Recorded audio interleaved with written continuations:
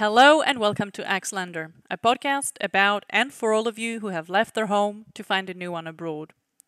Before I start with the next episode, I would like to thank all of you for listening and sharing, and for sending me all those interesting comments and inputs over the last week. I really appreciate that feedback. A quick update, this podcast is now available on Spotify as well, so if you already have an account, you can listen to it straight away there. If you don't, be sure to download the app, create an account. If you wish to switch from Podbean to Spotify, it's super user-friendly, so go for it. Also, as some of you have expressed a wish to comment and share some of your thoughts publicly, you can follow the Instagram account called the Axlander Podcast. I just started last week. I haven't been posting anything yet. However, I'll be posting regularly from next week onwards. So there'll be updates, there'll be space then. Let's call it a platform for this sort of audience and our little expat community to share some of your thoughts and to interact. Let's see how that goes. As we grow slowly, perhaps we'll see. The idea would be that it is getting a bit more interactive, and definitely looking forward to hearing from you and to reading some of your interesting comments.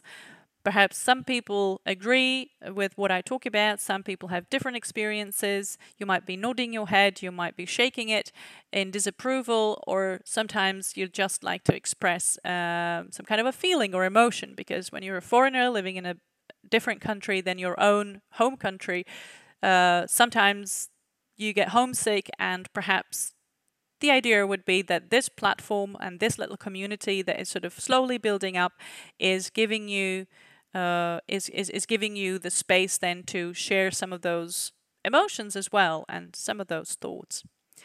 As for the comments that I received, I'm just going to read a few, and thank you very much for them. And I think it's a great feedback.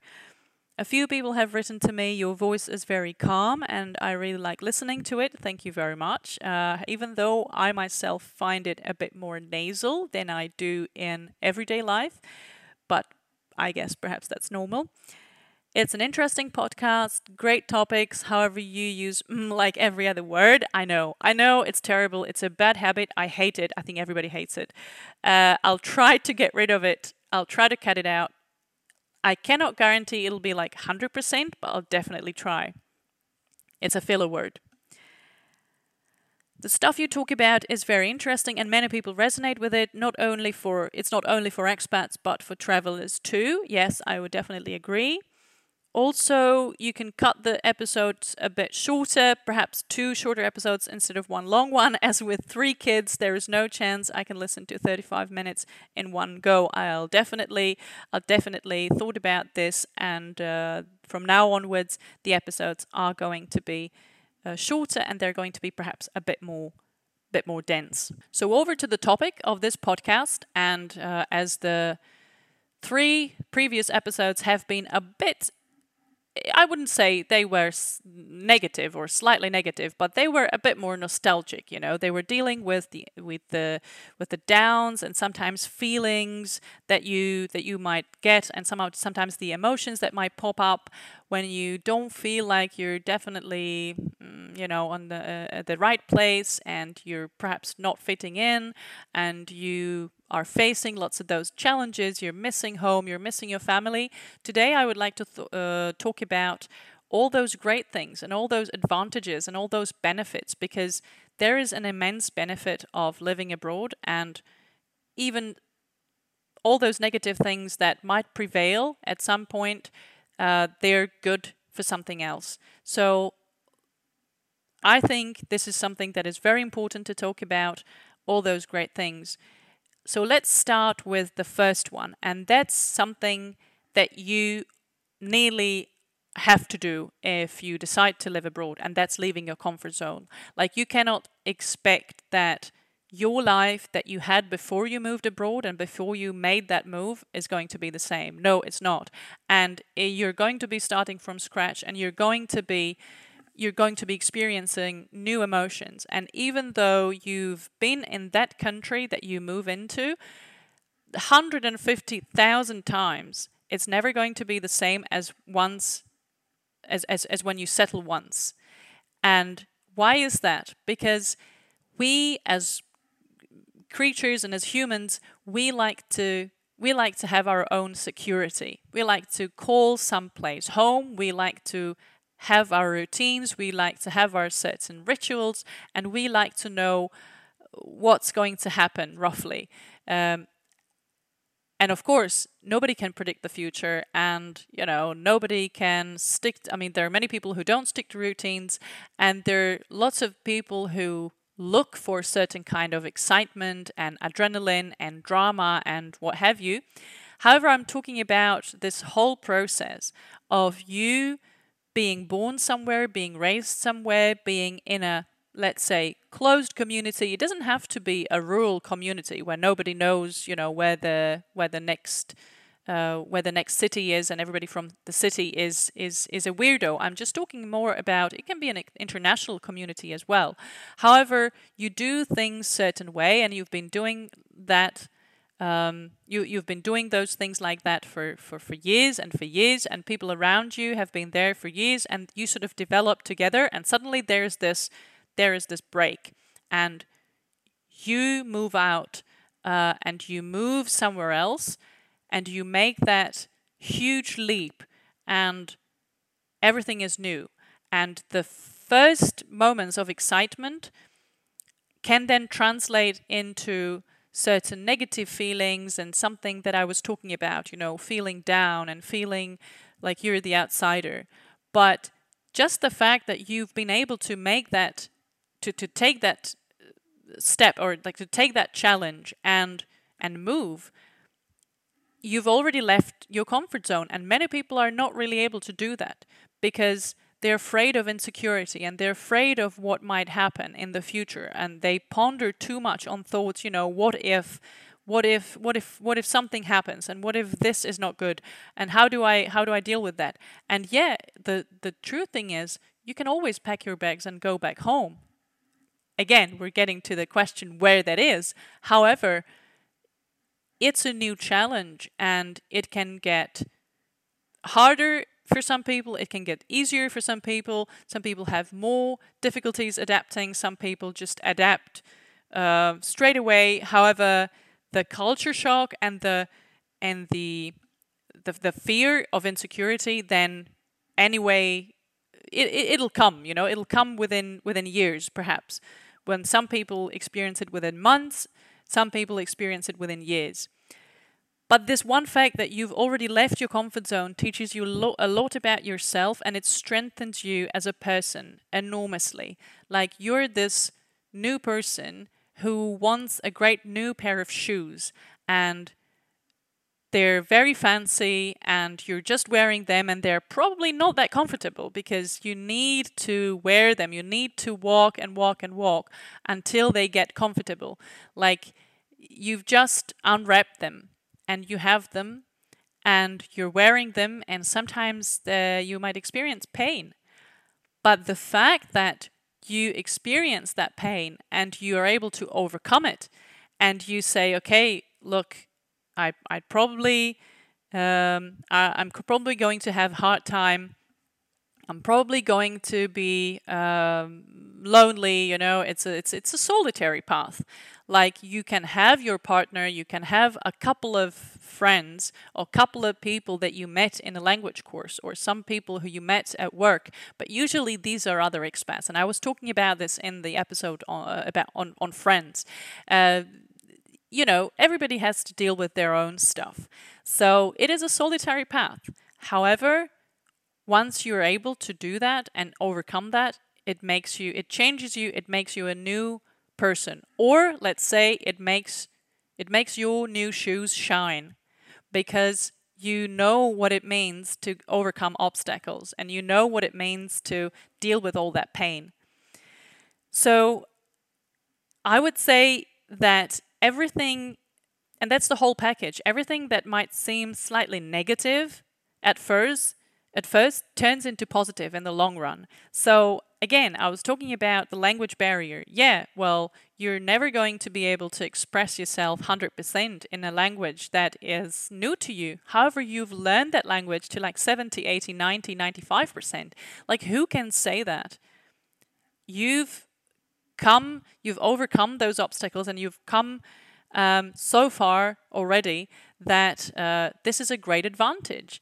And for some people who, let's say, are moving back to their home country after, let's say, 20, 30 years, they are going to be way more interesting if they want to look for jobs elsewhere or back home, because they've got this whole package of the package is filled with experience and with language knowledge and with the knowledge of the slight nuances in a different culture.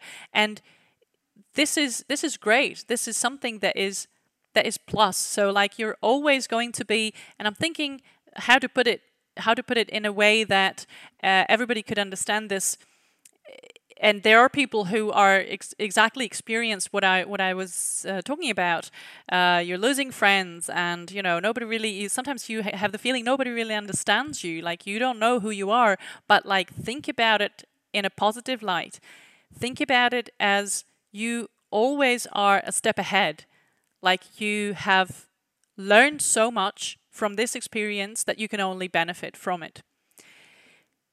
So the whole experience broadens your horizons as well. So definitely, you are becoming a person who can be a bit more tolerant of different cultures, different approaches to things, slight differences in mentality, and so on and so forth. Even though sometimes you're sort of like banging your head against the wall and you're like, why is this happening? And I don't get the way people do certain things here. But you get flexible and you get a bit more tolerant, because that's the way it is. And you are an observer. You're an active member of the society in that country, but you're also observing it from another perspective, like from your own perspective. You have a different experience and you're getting a new one, and you can compare. So you can always compare two things. You can always compare two positions in life. You basically change this, and I would like to know from you whether this is something you agree with or you disagree with. This whole international experience definitely changes you. And my question would be, how has it changed you? And do you think that you're a different person that you were before you made the move? And of course, now we're talking about, of course, everybody is a bit of a different person once we are 30 or we're 40 than we were 25. It's not about that. It's not about how we develop as people at certain stages of life. As, let's say, we start a family, or we are done with our studies, or we have a great career, or we're traveling the world. It's more about you are experiencing those stages of life in a different country, in a different setting. And that changes you also differently than had you had those experiences in your home country. Another thing definitely would be that you start appreciating the little things. Like, you found a little cafe on the street corner that you like and that you feel comfortable at, and it is just the place that you always go, let's say every Saturday morning, or you'd just meet another friend there. It's something that you probably had at the very beginning when you arrived as a spot where you felt okay and where you were thinking about what is my life going to be here, and that spot stayed. So some people have it. I mean, I have, for example, the nature. I mean, I always return to one place. I'm going to admit that. As I live in Switzerland, Switzerland has beautiful nature, and it's really spectacular. Like, if you haven't been here, if you haven't visited yet, like, I'm advertising for Switzerland and for the tourism. It is beautiful, and if you like hiking, like I do, you're just going to find immense number of opportunities of where to go.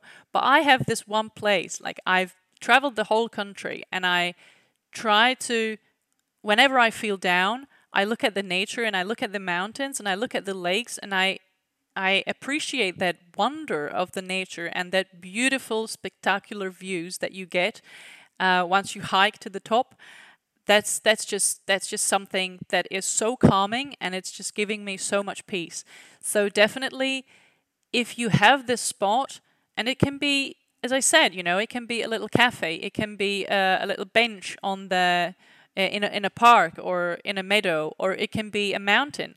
I return always to one place in the mountains where I feel good there, and whenever there's something that I don't like, or I'm homesick and I cannot travel home, that's the place when I get a chance. I try to go there and I try to enjoy the view. It's in the mountains, and you can see all the mountains and lakes, and it's just priceless. So I think it is, as a tip or a hint for you to overcome these periods of sadness and maybe some kind of negativity, find always something positive about the country that you're in. And I remember that when I was living in the Middle East, I was living in Kuwait, and lots of people, that all those expats, and some of you are listening as well, so hello everyone from Kuwait. All those people said, we all shared the same thing. It was very hot, so you just had to stay inside with the AC, and the only thing that you could go to was shopping malls, because the country is just like, it's one huge desert, and you can't even bathe in the sea for obvious cultural reasons and religious reasons. So I remember that as we all liked that international experience, we were just sitting sort of in the shopping malls in the AC, and we were just eating food, and everybody was like, "Oh, this is terrible. Like, you can't even." Like, this country is a hole, because you can't even go outside because it's like 53 degrees outside. However, I had my spot there. I found my spot there. It was inside because there had to be AC. However, even if you don't feel like it, and even if you move to a place for money only, and I've known a couple of people who've moved only for money, and they said, okay, this is the plan. I probably am going to stay, or I'm going to stay a few years and earn the money and then leave. Then always find something that you love and that you associate sort of your own emotions with, because that's priceless. And if you have such a spot, or if you have such a place, then you don't need anything more. And the last thing that I'd like to mention, and perhaps there's going to be way more things that you're going to share and you're going to comment on. I myself would say, once you have children, you're always going to appreciate the fact that there is, and you are in international marriage, that there are two different languages and that there are two different cultures. So it's not about comparing those two cultures. It's rather more about the symbiosis of those two cultures. And let's say now my example is that the cultures are not that far away from each other. Like, there is not a huge difference in culture and mentality, and it's nothing very much exotic. But there are people who are Thai or Indian, they're married to Swiss, or they're Dutch, married to South American. So there it gets pretty different. It is something that is definitely very much exciting. However, I think always having those two different cultures, those two separate things that you can give to your child, because it always needs then two parents to share that experience. I think it's something beautiful, and it's really priceless. And it's not only the language, but it's also everything around it. And I wouldn't like my child to miss either of those. I think she's entitled to both, because that's the way it is. And all bilingual children, or all binational children, are entitled to both cultures and both backgrounds equally.